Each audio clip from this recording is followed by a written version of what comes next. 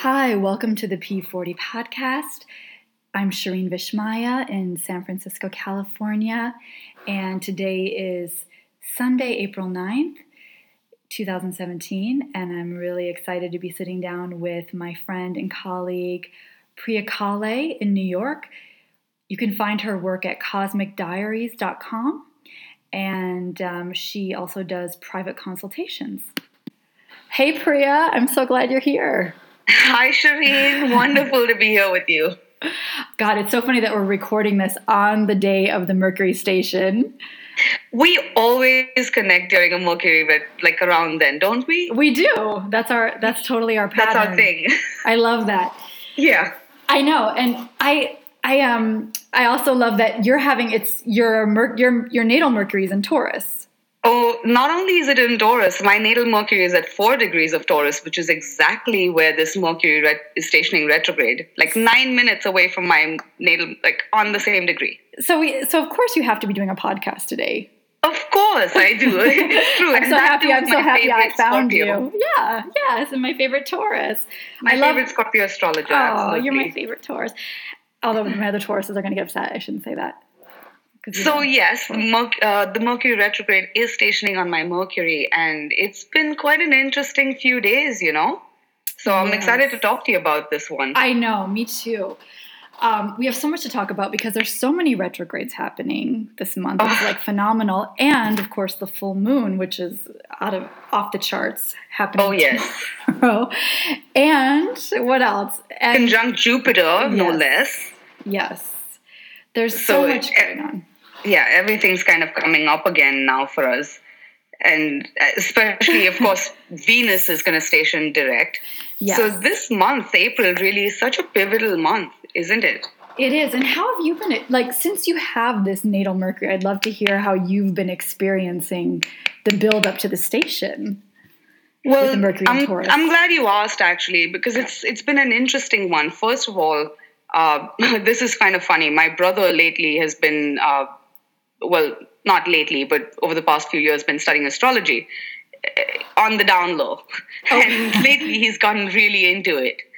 And I had almost even missed this retrograde coming up, which is so strange considering it's going on retrograde on my Mercury. But maybe that makes sense, Uh-huh. It was hiding from you. I'd almost missed it. And he's like, wait a minute, isn't Mercury, what are you talking about? Mercury goes retrograde on the 9th. And I said, oh my God, and this was a few weeks ago. Was it because you were so wrapped up in the Venus retrograde? I was so wrapped up in the Venus that I completely overlooked Mercury. But I will say this, it's been very intense the past few days. And the degree for this Mercury is 4 plus Taurus, which the Sabian symbol at 5 Taurus is a widow at an open grave. Whoa, yes. So it's an intense one. And just a few days ago, actually, when Mercury touched 4 degrees of Taurus, because it's been there for a couple of days now, I had an intense, I think it was the same day when Saturn was stationing. I'm not sure, but it was right about then. Or maybe Venus had just gotten back into Pisces. Mm-hmm. It was all of this, right? Mm-hmm.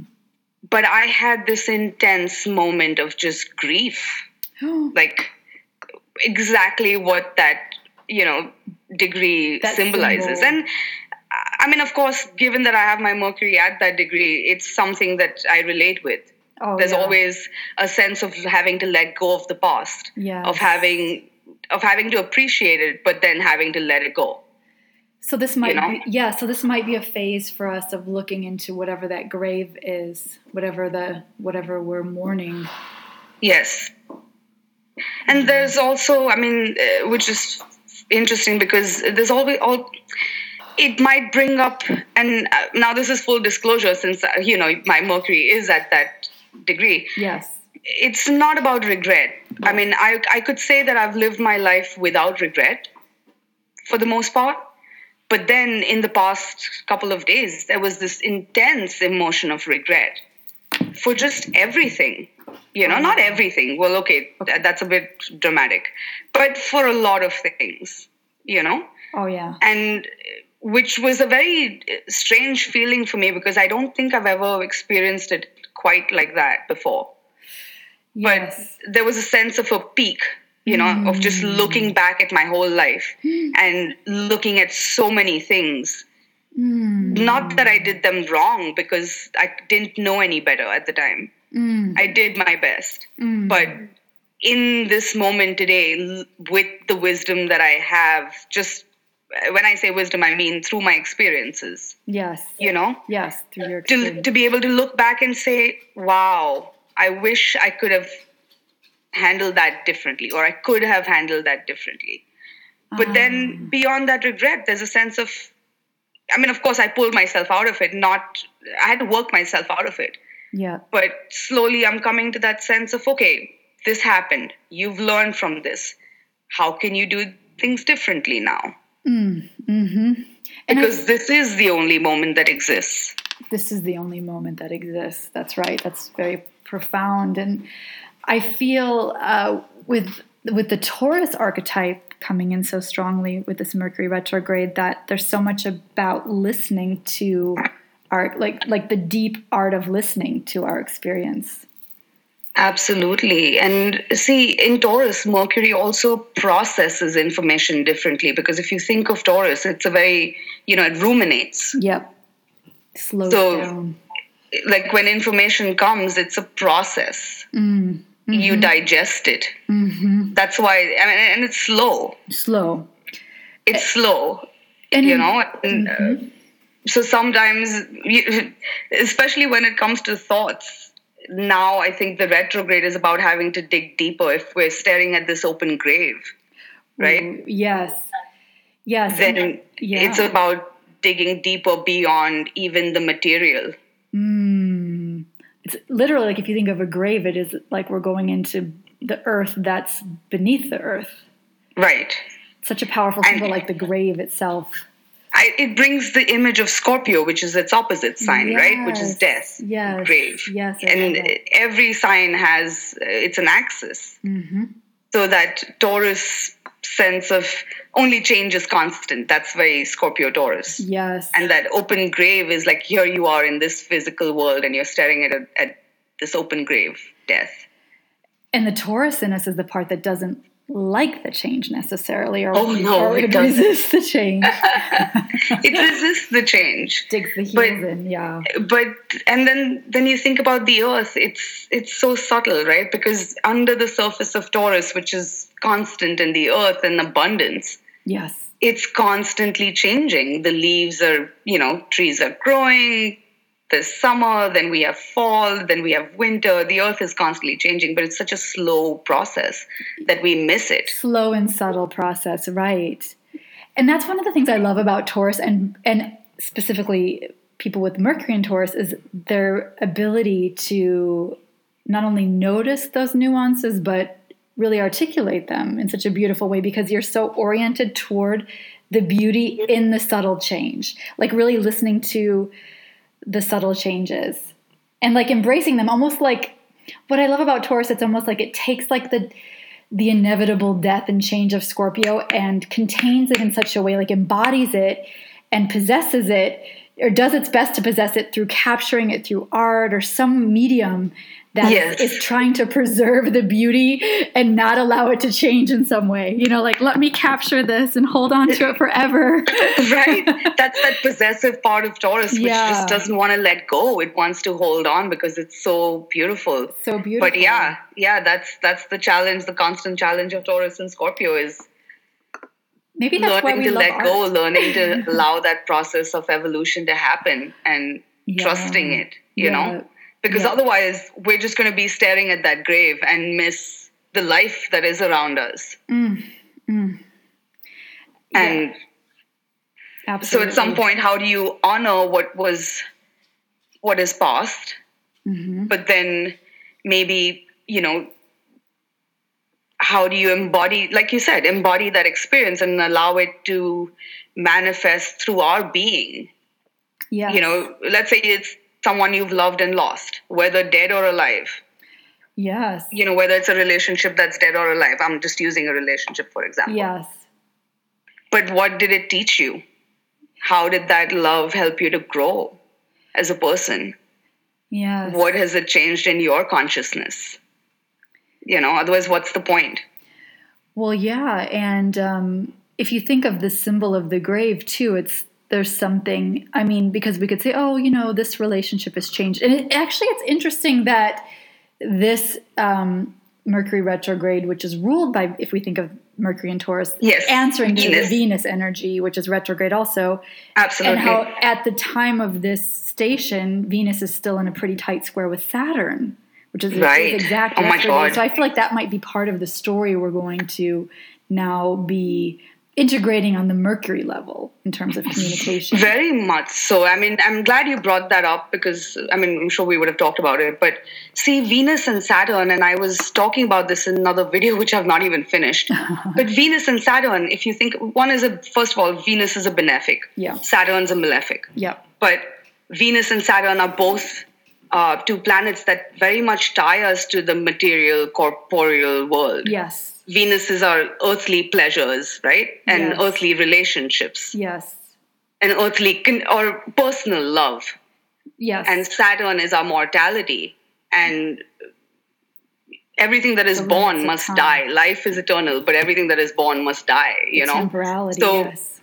And then both of them are in, like Venus is in Pisces, Saturn is in Sagittarius. Both of them are in such spiritual signs, quote unquote. Mm-hmm. So mutable energies. Mm-hmm. Yeah, it's almost like having to, embody this higher love in our relationships. The higher love, yes, and the higher frequency. It also feels, I was talking to Lynn Bell in Paris last week, and we were talking about the love versus fear component of this square. Like, what are we going to choose? Because even in the collective, it's like you can feel that. Like, but even in our personal relationships, are we going to choose fear and blame and projection, or are we going to choose love and compassion? The higher octave of Pisces, love and compassion, forgiveness.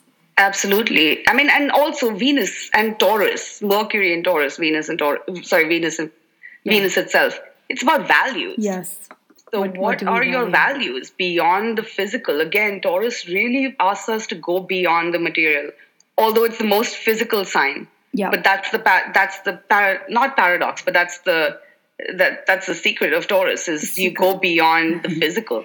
To seek the value in a person. Yes, the underlying Scorpio secret. Absolutely, the invisible, magical secret, mysterious secret of life. Yes. But I think that with this, all the retrograde planets, Venus about to station direct, Mercury going retrograde, we're just really having to reevaluate our relationships for sure.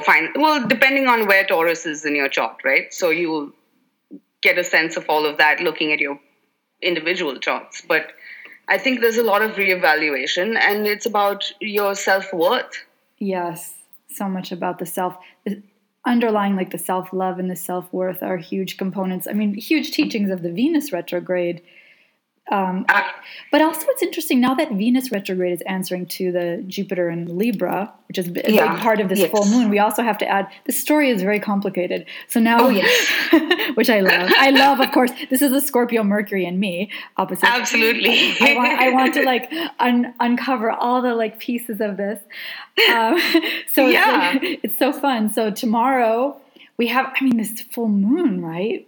Oh my God, yeah. Pluto's a major player in this full moon, which is and it's all exaggerated with Jupiter there, like you said, yeah. Yeah, Jupiter, which did you see in the sky last night? So beautiful. Oh, I tried to get a picture, but didn't work as well. Stunning, yeah. But yeah, so what I was trying to kind of hone in on is this idea of, okay, so if this Venus retrograde journey we've been on is now reaching a point of, okay, bringing in the Jupiter and Libra component in this full moon as well, of looking at, okay, so how is the balance going on in relationships, and where's the justice? Right. Where's the justice in these different relationships we're having? Like the balance between what's been just, what's been unjust. What is the karmic balance is what it feels like to me. You're right. I mean, with that, yes. I mean, as you're saying that, I'm reflecting as well on, recent experiences with clients and people and even myself. A lot of this, right? Right. But look, the sun is in Aries. Yes. So it begins with the self. Yes. And all retrograde planets ultimately, yes, they talk about the past and resolving the past, but it's ultimately an introspective. It's a time to turn your gaze inward. Mm-hmm. So I think that all of these entanglements, because it feels like, we've woven some messy webs. Yes. That's a good way to put it. Entangled. And we're having to clean up a mess. It's so entangled, yes. It's very entangled. That Venus-Saturn square is just, and in Pisces, it's so entangled. There's so many aspects to a situation. Yes.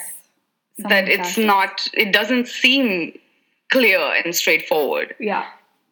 So I think that the sun in Aries really is a chance of, and the full moon even, if we want to find that balance, it's really a chance to pull back inward and be very brutally honest with yourself. Well, yeah, I'm glad you brought up the Aries piece of it, especially with the sun will be very close to Uranus. Yes. At this full moon. So it's such a push and pull feeling between, so that's a very independent energy, isn't it? It's a very pioneering, like go forward, be with the self, be true to the self. In opposition to what about the relationship? What about the balance? But what about that's the thing. We're learning now that none of us are truly independent. We're all interdependent. Yes.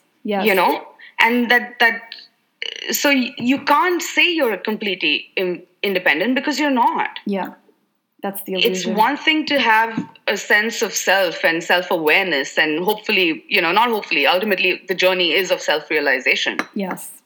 But we are interdependent. So our choices do affect others, and it's not even others, because if the sun represents the center of the solar system, if the sun is the center of the solar system, in a chart, if the sun represents you in a sense, this is your life. You are the center of this life. But so if anything's imbalanced in it, before you try to correct something outside of yourself, you've got to find that within, that balance within. Yes, that's the dance right now, and it's so true. We can't. This is the biggest. I think one of the most powerful teachings is that the level of influence we can have in the outer world. Really, there's nothing we can do by going out, externally and trying to fix or change something without doing the inner work first, and then at the same time realizing that everything we do, the reason that it's not selfish to go inward and work on the self, because everything we do then reverberates, like you were saying, like the interdependence is the Jupiter in Libra is the karmic consequences of all of our actions, and realizing that it reverberates. There are repercussions. Exactly. And you can't be selfish. It's self-aware, because if you're selfish, then ultimately you're still throwing off a balance, you know? Yeah. It will come back to haunt you or hurt you if you are selfish, because unless everyone wins, nobody wins. Right. So it has to be a win-win with the Jupiter. It has to be a win-win. Jupiter and Libra loves the win-win. So yeah, relationships are certainly coming into it, and I think it comes down to our values. Yes, and how we do relationships, but it starts with the relationship with ourselves. That's a good point. Like with the Aries, I hadn't been thinking so much about that. It got kind of hidden. It's so funny when we're trying to look at this. It's always like so natural for the psyche to kind of have these prejudice, one side or the other of seeing something. Right? Yeah, the way we look at something. I'm just thinking about that. The way we perceive. It's like to hold the opposites, as Jung says. How do we, it's hold the tension of the opposites without choosing sides. I feel like that's the highest thing. Art of Jupiter and Libra. The other interesting thing, like you said, the sun will be conjunct Uranus, right? Yep. And Mercury, during this retrograde and direct station, during this whole retrograde phase, will be conjunct Uranus 2 more times. That's right. And Mercury entered shadow on, maybe you can list the dates down of the whole Mercury transit later for people who are listening. Idea. Yeah. But Mercury entered shadow on the 27th of March, just hours before, like maybe 12 hours before the new moon in Aries. Yeah. That's right. And then it's going to be conjunct Uranus twice at the end of April and then early May. So I think it would be helpful for people to look back to see what was happening at the end of March. Yes, the opening of the story. Yeah. And then, to kind of see maybe what some of the key themes are that we'll be working on. That's a good point. And it's interesting that it was so close to the new moon, and this is now, we're approaching the full moon. With the opposite energy to think about. So also thinking about where the Aries and Libra polarity exists within your horoscope will also help to understand the story. Right. And I think even this Aries Libra is about not being afraid to, and plus the Mercury, right? Yeah. Is stationing retrograde. Mercury is about communication. It's about choices. Yeah. Saturn is just stationed retrograde and will be retrograde all the way till August. This is the last year. Then we're moving straight into Capricorn. That's Saturn right. and Capricorn. That's right. Can you imagine? So I think it's a chance to course correct. And really look at which direction we're heading in. And if we're saying we want something, then are our actions really, reflecting that? Yes. Or are we just repeating patterns again? Well, with all these retrogrades, I feel it's make it or break it time with the patterns. We have to bring these patterns into consciousness now. It's such an opportunity. We don't want to waste this opportunity to really step back and reflect on which patterns need to be broken. Absolutely. It's been a real, and I think the other thing also, which has been coming up for me, I don't know if other people are experiencing this. It's a sense of, okay, and I think this is in general, which is we tend to, let's say there's a relationship in your life. And there's emotions. Yes, there's feelings. And you want to make it work, but for whatever reason, you're not finding that balance. And we keep trying to work this out with this other person. Right. And that's the part about going inward, which is saying, okay, what do I want? Yes. No, not who, but wait, what do I want? Yes. And then not being afraid to express that. Yes. And not being, because if that person is not okay with it, or does not agree with you, or does not want to give you that, or whatever that is. Yes. As scary as it is, it's better that you know now. It's better you look into the open grave and mourn it and move on. Yes. Yeah. Rather than live in it. Right. Otherwise, you're living in the grave. Right. Otherwise, you might as well go and take a nap there. Right, exactly. curl up and bring some snacks, bring some snacks for the Taurus, have some chocolate and just ride it out. until we ask for what we want. That's what I do. do. That's my problem. I hang out in the grave for 10 years waiting for Hey, listen. I have Mercury at 4 degrees of Taurus. That is what I do. That's why we're friends. That's why we're friends. So it's that consciously, every day, just consciously letting things go and making space for life. Yeah, letting go. It's a major letting go time. Oh my God, and especially with Pluto squaring this full moon. Well, we can see it globally. I'm not even going to get into politics and stuff, but the world is changing. Well, all of these things we just talked about in terms of we were addressing it more on the personal level, but everything we just spoke of really then, speaking of reverberation, it reverbs out into the political, the collective, all of that, the fear versus love, the choices, the karmic imbalance, the repercussions of, our choices, and where, if we're going to just look at what's good for me versus what's good for we, and thinking that, there's not realizing that everything we do is, we're not an island. We're not. So when politics are operated like that, thinking the way our country's being run is if the United States could just be its own, elite island. Nobody can get in, nobody can get out. And it's oh my God. It feels so surreal. The whole world seems, I saw the astrology coming up, but to live it is a whole other thing. I know it. To live it is a whole other thing. But I mean, I think it's important now that people are going to probably be having a lot of conversations. Sorry, I didn't mean to interrupt, but No, Mercury was knocking on my head right now. Please, I want your Mercury to go. You can knock. I think, people are going to have really honest conversations with whoever. And I'm not just saying with your lovers or romantic relationships, but all your one-to-one relationships, right? Yes.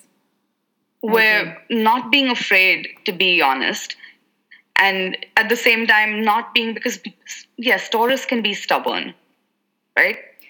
Why is Taurus stubborn? Yeah. Because it's the earth. You can't push the earth. Like, try it. Yeah, exactly. Well, yeah. You can dig. You can plant a seed. Yeah. So I'm giving away Taurus secrets, people. All right. We love the secrets. Bring it. Yeah, I'm giving away Taurus secrets. Bring the secrets. If you want a Taurus to do something, you've got to let them think it was their idea. Same with Scorpio. We're the same. Yeah, you just have to plant a seed and then nurture it and be patient and let it grow. Yeah. But now, even if you're not a Taurus, it's the same thing with Mercury. If there's something that you're trying to seed, Yeah. something might take a little longer, but plant that seed. And then you have to nurture it. And then be patient. And be patient. Well, this is great advice for how to navigate this whole Mercury retrograde terrain. I mean, to literally think of it as we're having to move through mud. I think it's going to be a very muddy, gravy kind of, like, it's like the image I'm getting now is you're looking into the open grave and it's also muddy and, Exactly. You can't really move. No, wow. That's beautiful. It's true. So, and also I would think that, it's almost like you're suddenly seeing the value in things. Maybe that regret, that if there is, I'm not saying everybody is experiencing that, but if there's been that sense of regret, it's also seeing the deeper value in something. Yes. Really appreciating the value and the beauty of something in a way that you hold it really deeply sacred. Exactly. And then, which will help you then in your journey of seeing that deeper value in everything that you see. Yes. Another thing that's coming up probably for people is money. Oh, yes. Of course. When you're talking about values and Mercury and Taurus. Taurus is definitely money situations, isn't it? Yeah, with the Saturn square. I think it's been tough. Yeah. It's been tough. But I think, again, it's about piercing honesty. Like, where are you spending your money? Maybe this is very mundane, but I'm just going to say it. It's like, where are you spending your money? And that Saturn is asking for a container. Yes, and boundaries and limits. And, well, actually, my astrology mentor, one of the things I love that he used to say about Saturn, Edwin Steinbrecher, God rest his soul, he used to say that, Saturn, because everyone thinks Saturn is so limiting. And he said, actually, it's not that. He said, if you give Saturn a reason, if you say, like, if you give Saturn a budget, he's like the good father. If you give him a budget and you say, this is what I need and this is why I need it, he'll come through. It's just that if he thinks it's wasteful or doesn't actually have a usefulness and it's out of alignment with your integrity, then he's gonna put the brakes on. So I think with a Venus-Saturn square happening at the same time, we have to look at, okay, well, what's out of alignment with our integrity? Where are we being wasteful? Are we even clear on what we need the money for, why we need it, what we're going to use it for? Right. And maybe I'm jumping, but humility is another thing with Saturn. Oh, yes. And I don't know how that ties in, but humility is also a very Taurus trait. Yes. Oh, is it? How so? Yeah, I mean, it's the earth, right? Okay. It's humble. It's the earth. I never thought You're down to earth. Down to earth, yes. Down to earth, yes. That I thought. Yeah, down to earth, that humility. Oh, okay. It's also a very Taurus trait. I love that. I never thought of Taurus as humble. I always think of them as, like, strong. But the earth, I get that, like, bowing down. Like the Yeah, they're just down to earth, I would say. Down to earth, for sure. And it's that humility where, okay, think of the earth. The earth is not boasting of having trees and mountains. It's just there. Exactly. I love that. It's just there. She doesn't need to boast. She's just beautiful and abundant. Yeah. Right? Yes. So how do you know your own value and worth of your ideas? Like, let's say things are moving backward or, whatever's coming up for you. Yeah. It's understanding the value of what is. Yes. and then you don't have to undervalue it, because with the Venus retrograde, it's all of those things of, how do you not undervalue yourself? How do you not sell yourself short, whether it's financially with your work, yes, or with your relationships? Yes. Yeah, there's a lot of evaluation of those things going on right now. Absolutely. And that's been in all the conversations with clients recently. Everyone's really looking at that with jobs, with relationships, with investments, with commitments. Right. And it's also understanding, like, not everybody, is Mount Everest. Yeah. I could be a mango tree. Yeah. But it's still as, I could be, be the best mango tree I can be. But that's that part about nurturing yourself. And I guess maybe the humility also comes in with Mercury about keeping an open mind. Yes, keeping an open mind, because the Taurus can be Mercury and Taurus. Do you feel? I mean, since you were born with that, do you feel? How do you process information? Do you feel stubborn in your mind? Do you take it really slow? Well, I'm the wrong person to ask. You should probably ask other people. They'd probably say yes.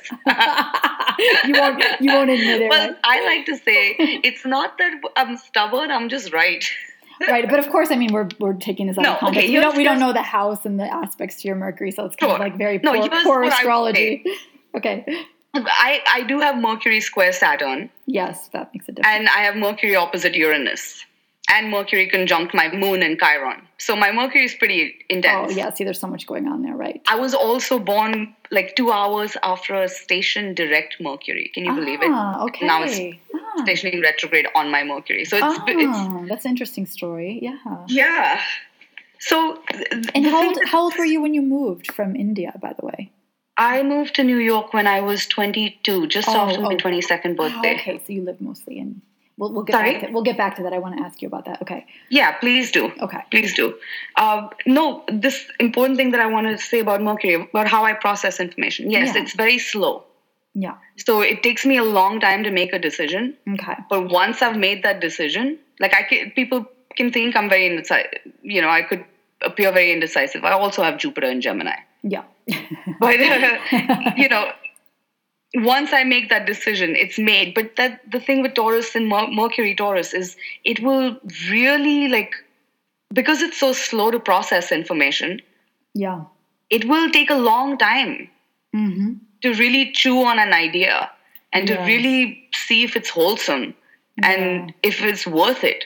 Mm. If I'm going to invest this, because Taurus has the quality of inertia, right? Which can be hard to get moving. But once you've gotten it moving, it can be hard to stop. Yes. So, Mars in Taurus has been good because right now it moves that energy a little bit. Oh, right. Which is a good point also, that it's interesting how Mercury before the station was applying to Mars, but now he's going to back off of Mars. So it's like maybe there was this kind of confronting energy that was starting to happen mentally, and then now there's this retreat. Oh, that's true. I hadn't thought about that. I can tell you that I remember, for me, it was very sudden. I ended up I had a sudden trip to California, but I remember when the Mercury-Uranus conjunction happened, I got into a heated, not argument, but conversation with someone. And it was very enlightening. It was not it wasn't an argument, but it was a burst of energy, Nice. It was very awakening. Okay. Where there was a sense of, but that was in Aries. Yeah. So the sense of things having suddenly come out, which you didn't expect, and now you're having to digest them. Like, oh, wait a minute. What was that? Mm-hmm. So that's kind of the sense I'm getting. Also, I mean, I'm sorry, I was trying to think of, what was the other part of your question earlier? About processing information. So it takes me a long time to process information. Yeah. But once I've made that choice, then you can better believe that I've thought of every damn thing before I've made that choice. Yes. I've thought of every damn person in the equation before I've made that choice. Yes. I was also thinking, I don't know if this is true, but I was wondering if Mercury, since it's opposite of my natal Mercury, so I'm sure I can only imagine what a Mercury in Taurus is like. But it feels to me like it's inviting us to listen through like to communicate through all five senses. I always think of Taurus as being so much in the body. So instead of communicating just with words, it's like slowing it down enough to look at body language and the tone of the voice and the quality of the moment, you know, on a like a textural, somatic sensation level. Yes. And oh wow. Yeah, that's pretty powerful. That's true. Because they also say it's the mind body, right? The mind body. Yeah, I love that. I love anything to do with embodiment, I think, because it is my opposite and it's my inferior function is the sensation function. Yeah. I'm all water. So I love it. I'm so drawn to the earth. So to me, I'm like, wow, this is such an amazing opportunity to move into this real earthy, slowed down realm of living back into the sensual body. Yeah. Of communicating more, less with words, less heady, which I think, you know, I like the Venus component of the communication. Definitely. No, you know, I feel very, in spite of as difficult and challenging as relationships have been, I think that this can be a really helpful and healing time for relationships. Yes. But it's important that people start to self-reflect on, you know, not be so defensive. Yes. Not be so worried about trying to prove a point. Yes. Or be heard. That's a really important point, yes. Like, and we all want to be heard. We all want to be validated. We all want that, of course. We want to be right more than we want to be happy is the problem sometimes. Right. And it's about just softening. It's a softening. Softening, yeah, gentle. Taurus is very gentle. Taurus is very gentle. It's receptive. Yeah. So when it comes to Mercury being retrograde in Taurus, it's about being receptive. Receptivity, I love that. Like listening to what people are saying. Sometimes it helps too when you're in conflict, you know, and you're going into like a verbal battle and you're trying so much to, like you said, be right or, you know, be stubborn and be defensive. It can help if you actually just think of the person's physical body, like think of the physical connection. Like, you know how they say, like, you can imagine, what is that? There's actually a technique where you imagine taking the person's hands and looking into their eyes and being like, I love you, I forgive you, I'm sorry. That kind of approach we could think of. I mean, it's a beautiful image even collectively to think of like trying to heal all this world tension, you know, like if there could just be like, that's why we have Alma the hugging saint. She hugs everybody into, it's all the physical. Yes. She's the Taurus moon. So it's all about that's amazing. Bringing people back to the physical, the love, instead of being in your head and, you know. People need to be touched, you know, and yes, Mercury is a mental planet, but then in Taurus, it's like, okay, paying attention to, like you said, it's the tone of your voice. It's how you say something, not just what you're saying. Yes. You know, listening to what people are saying. Maybe also part of it is going deeper to uproot perceptions that don't serve you. Yes, that's the grave too, isn't it? That's the grave too. It's like you have these decaying perceptions, and it reminded me of the I love that painting. Decaying perceptions. I love that. Yeah, it's the the Dali painting, which is that the not persistence of memory. There's the one with the ants on the clock. Oh yes. You know what I'm talking about? Yes. Which one is that? I don't remember the title. Yes. But yeah, it's that. It's the mind that, you know, it what are the perceptions and decaying matter and the stuff that's in your mind, the grave. Yes. That needs to be cleaned out. Yes. What needs to be cleaned out and what needs, I love what you said about the softening too, like what needs softening and more gentle approach and more beauty brought in, like. Right. Mm-hmm. And also to listen to the body, because a lot of times there's conversations that are happening or arguments that are happening or especially during Mercury retrograde, miscommunication. And when that's all happening, often we're not even in our body. Our body. We're not even listening. We're not. Right. You have to be in the body to really listen. You have to be really embodied to actually listen. And I think Taurus reminds us of that. Yes. And one way, like it sounds so simple and most people know this, but I'm going to say it because it's obvious. It's grounding yourself, is literally bringing yourself back to the moment. Yep. Even if you're in a room by yourself. Yes. Touch something. Yes. Touch that table in front of you.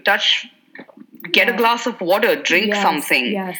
Like, get into your physical space. Yes. Because nothing exists out of it. Like, that is your reality. Yes. And then take it from there. And that's helpful when things get very overwhelming as well. Yeah, to slow down, ground. The whole grounding. Yeah, grounding exercises are number one for when we feel out of body. Right. To call the spirit back into the body. This is also an excellent time for body work, I would say, during this. Oh, absolutely. And I mean, look, now the sun, yes, we're going to come into the full moon in Libra. Yeah. And then we're moving to the Taurus new moon at the end of the month. Mercury will still be retrograde at the time. Yeah, we're just going to go deeper into the Taurus energies. Mm-hmm. Right. So, the next 3 weeks as Mercury does this whole retrograde thing. So Mercury will station direct on the 3rd of May in Aries and then out of shadow on the 20th of May. On the 20th is when the shadow ends. Yes. I think it re-enters Taurus on the 16th of May, which is my birthday. Yay. Oh, yeah. And when does yeah, that's right. And when does Mars leave Taurus? Because we'll be 21st of April. Okay, so that's pretty soon. 21st of April, and not only 21st of April, Mars leaves. Hold on. Is that how? I didn't realize it was that soon already. Wow, that went fast. Yeah, that went really fast. Okay. Yeah, and Mercury will on the same day. No, Mercury is fine. 21st, yes. Okay. I think Mercury re-enters Aries at the same time, so that's interesting. Mars enters Mercury's sign, and Mercury enters Aries. Mars' sign. Yeah, that is really interesting. We've had a lot of these mutual receptions happening. Ooh, but that's interesting because Mars and Mercury are currently in Taurus, right? Again, values. Yep. Once they enter Aries and Gemini, respectively, then it's like, okay, communicating. How do I communicate? What is important to me? Ooh, yep. That's going to change. And how do I find middle ground? Yeah. Common ground, middle ground. That's really the essence right now, the middle ground. How do I find middle ground? But what's also interesting to me is that right now both Mercury and Mars are in Taurus. Yes. So it's like you're already on middle ground. Well, we need to at least be on the ground, even if we're still maybe you have to focus on what you have in common first. Yes, common ground. I love focus on that, and then maybe build on that. Or can you build on that? Can you build on the common ground? And it takes two. Maybe that's another thing of the Libra, right? It takes two. Yes, it takes two to tango, right? It takes two to tango, whatever. Yeah. Whether the situation is something you love or hate, you're part of it. It's so funny because at the end of May, I'm going to every year I go to these Jungian Odysseys in Switzerland. They're like it's like a Jungian retreat basically, but they're always really tapped into the collective unconscious, which is what I love. And the theme is the other this year. Oh, wow. Which is so perfect. And I feel like that if we had to encapsulate what all of this is about, it's like, what is our relationship to the other inside of us? I mean, obviously in Jungian terms, the other is the whole alchemy of the inner marriage. So that's so fascinating. And now you made me think of what I'm doing because starting from the 3rd of May to the 15th of May, I'm going to be in Georgia at a fire ceremony, a traditional Vedic fire ceremony with my guru, Sri Amma Karunamai. I love that. So for 10 days, we're going to be doing homas and, doing mantras, and I'm so excited. Oh, it's an extremely powerful time. Yeah, so that's perfect timing for that. It is perfect timing for that. I mean, being renewed in the heart, That's wonderful. I love that. Yeah. But where were we about Mercury? Sorry, I didn't mean to digress. No, but that's actually it's perfect actually segue because I wanted to ask you because I thought it's so interesting that you said your grandfather was a Vedic astrologer. You grew up in India. Yes. In Bombay or Mumbai. Yes. With a Vedic astrologer. So how was that? Because, I mean, you must have thought your Mercury was in Aries all this time before. Yes. Oh, my God. It was so confusing. So, yes, my father's father was an astrologer, Jyotish, Vedic astrologer. I never met him. He passed away before I was born. Oh, okay. But, he was a pretty well-known astrologer in Bombay. My dad my uncles and aunts, whatever, they have stories where they would wake up in the morning and there were 7 kids, there were 7 of them.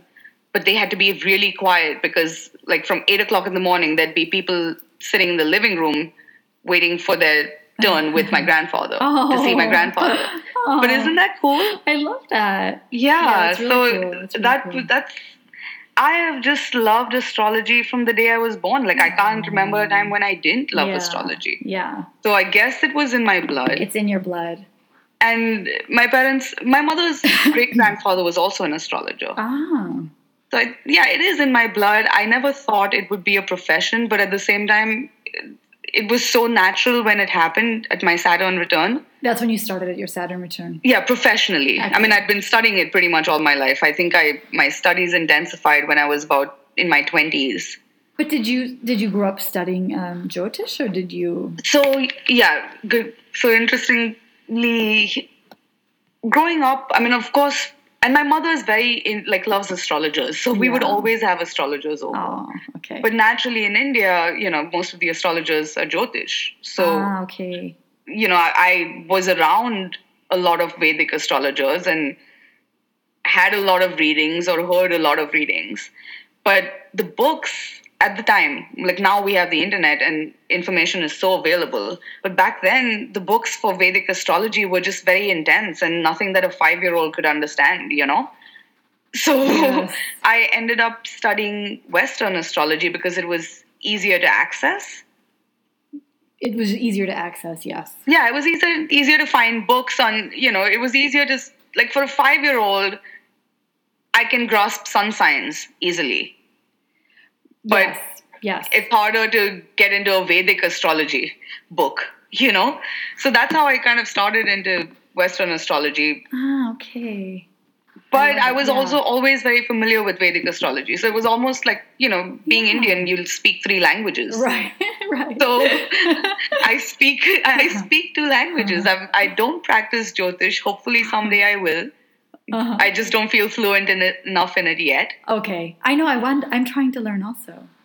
Yeah, it's so deep. It's so I mean, when you start getting into it, like I've been studying it more and more lately. And I can, where earlier it was hard for me to, switch between my Western and Vedic chart. Yeah.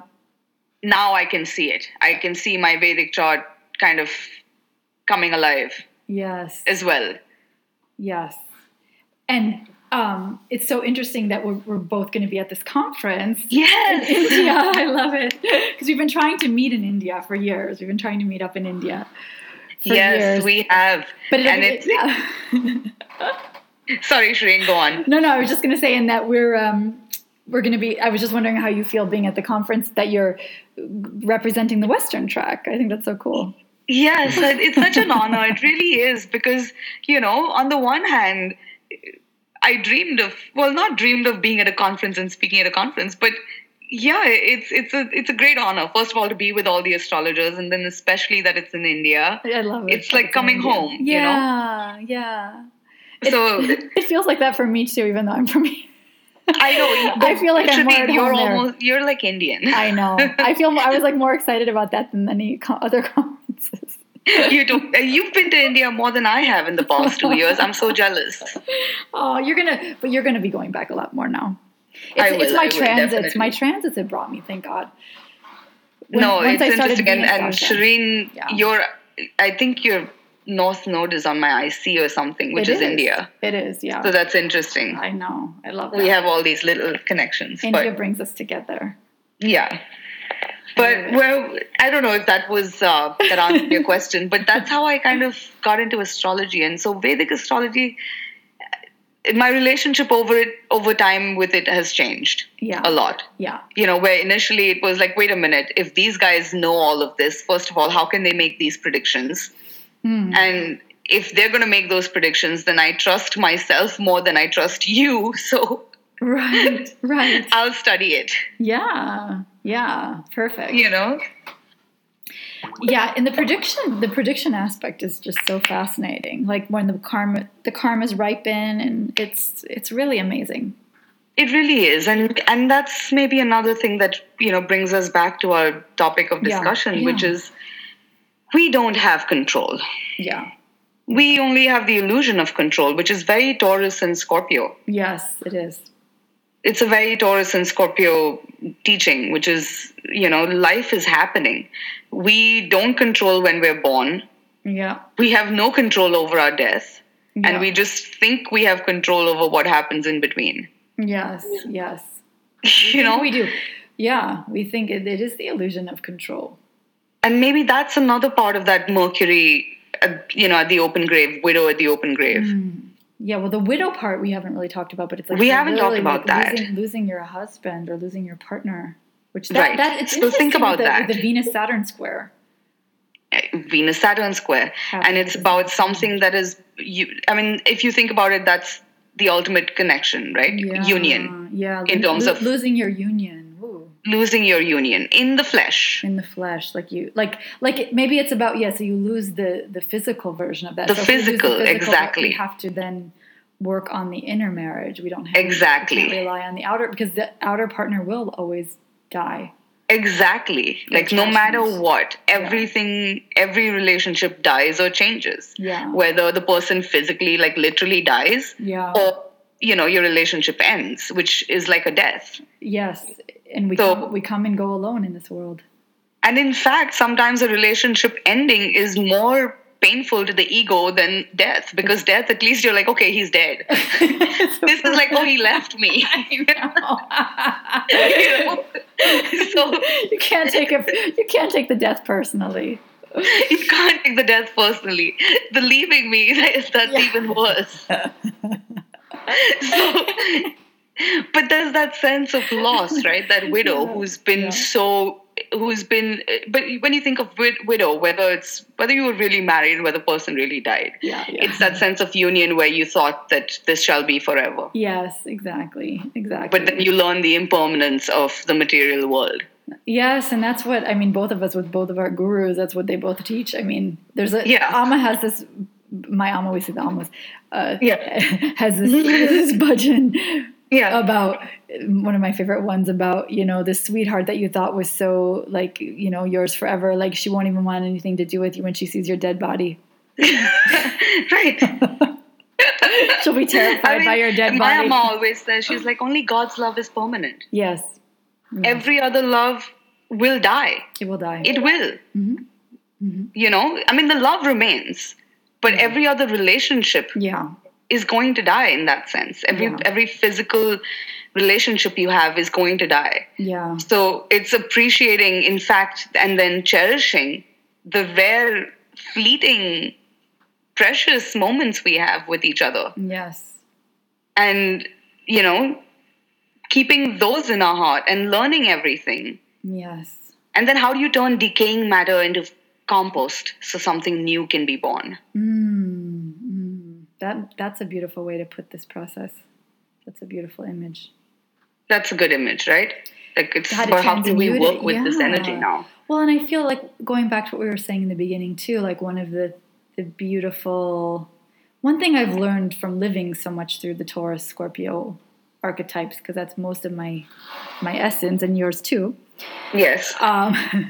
So you can is the whole destruction creation theme, like absolutely, that we're destroying to recreate, and that I think that's why we have such a, like when we're in those energies, why we have such a strong need to find that creative outlet. So maybe that's also very important during this time, as we're feeling so much, and even collectively we're feeling so much of our stability and our security being ripped apart, torn down. Oh my God. Torn down and destroyed before our very eyes. Like we're not feeling very secure. I think we're all kind of looking into an open grave right now, which is our old reality.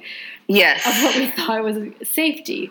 And so what is the answer? This is usually when the most beautiful art gets created, because we have to take those feelings and that terror of destruction and try to recreate something beautiful.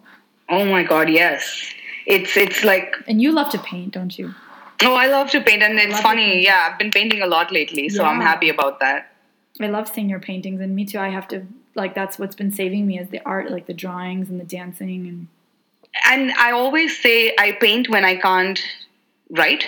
Yeah. Like when I can't express myself, I paint, like in words. Me too. So maybe that's another helpful thing for this Mercury Taurus phase, given it's happening on my Mercury. Yes, because painting is so much more sensual. Like it's like a way, like you're in the body, you're expressing through your whole body and through through your senses, through color, through texture. Wow, right. That's beautiful. That's a very Another thing that can happen with this Mercury in Taurus is, again, I mentioned it earlier, but it's that inertia. So it's about being stuck. Like, okay, grieving is a process. You can't hurry the process of grieving. You can't just, bury it because it's going to resurface. So you have to do it consciously. But at the same time, you can't allow yourself to get stuck. You can't allow yourself to get stuck. And you can't. One thing I know about Taurus, they hate being rushed.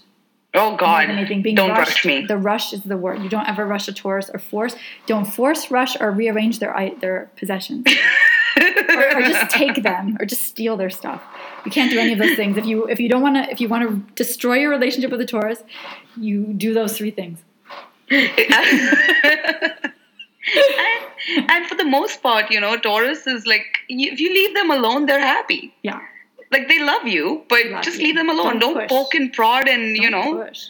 Don't push, be patient, yeah. Yeah, don't push, be patient. If you've asked for something, yes, then be patient. Yes. My Taurus friends always teach me that, like, back off. Don't push. Don't ask me again. I heard you. I'm working on it. Yes, I love that about Taurus. Yeah, it's really helped me. So, yeah, I think it's about, very honest communication and not being afraid to look at what was, just appreciating. A lot of gratitude, a lot of appreciation for what has been, for what is.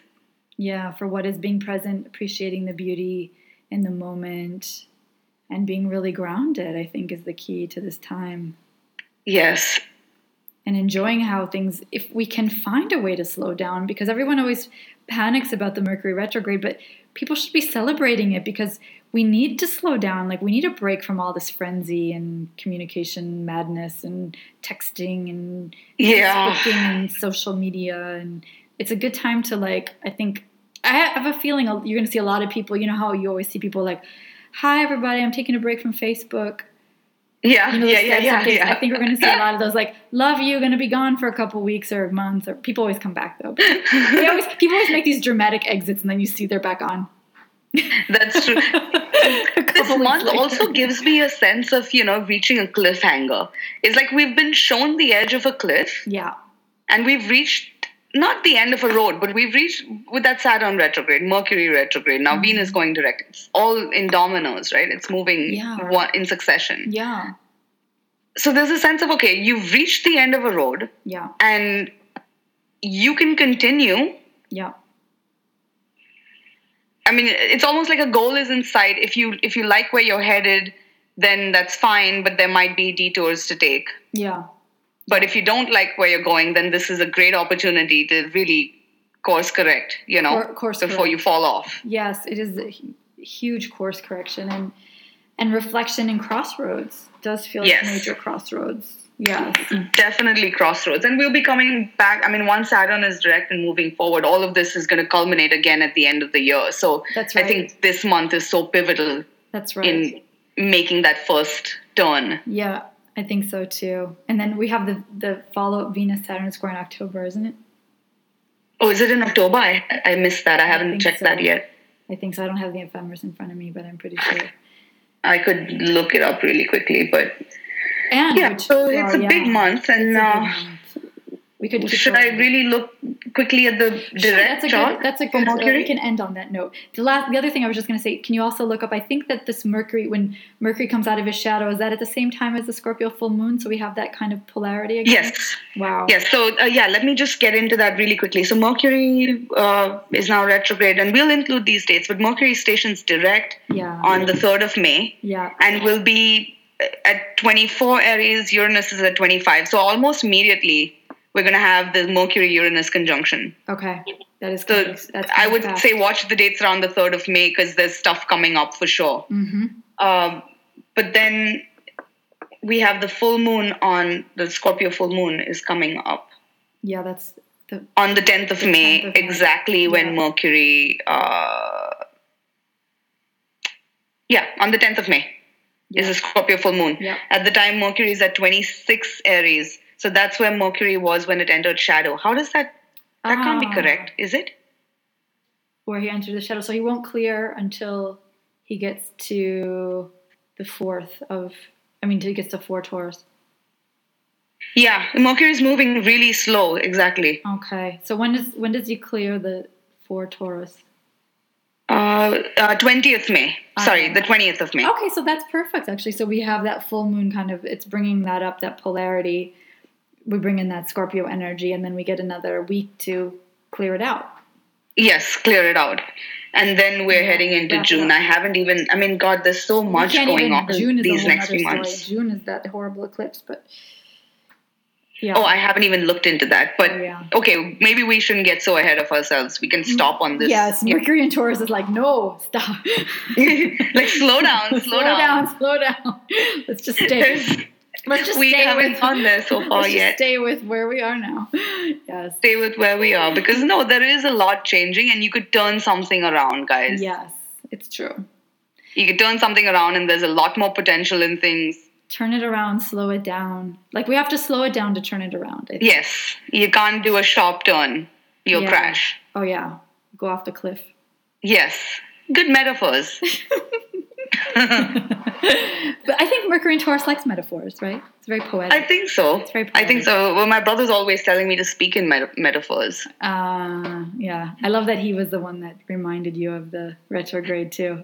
Oh, I love it. I love it. And my brother and me have pretty good astrological connections. So it's if he wasn't a Scorpio, maybe he would have let me record our conversations. But he's a Scorpio, okay. Oh yeah. He's a Scorpio with Sun conjunct Uranus. Oh.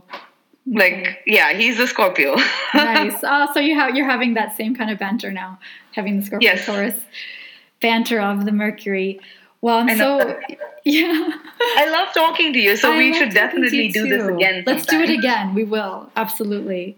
Maybe we'll do, you know what, why don't we plan to do it on the other side? Why don't we plan to do a follow-up so we could talk about what's happened on our journeys? So we'll plan to reconvene in May. Maybe we could do it around the Scorpio full moon. Let's do it. Yeah, see how it goes. I'll be in Morocco, but I'll have internet. We'll do it. Yeah. Okay, fine. Okay. We'll figure it out. I think that sounds good. Let's do it. Okay. Okay. But I don't know if that's a good note to leave everyone. What's the last thing we should say? Yeah. I think maybe, we'll just invite people to leave their comments and how, any insights they might want to share about their own experience as we're moving in. I mean, we're now, of course, we're just trying to anticipate what might come. Yes. And times around the Mercury retrograde, station will always bring information to the surface. Yes. So be grateful for what you're learning, even if it it's important. Whatever's coming up is important information. Listen and learn. Listen. Yeah. Listen. Deep, a time of deep listening. Yeah. So thank you for having me, Shireen. This was really, really fun. I hope everyone gets something out of it. Me too. Thanks everyone for listening. Thank you, everybody. All right, ta-da for now. Ta-da for now.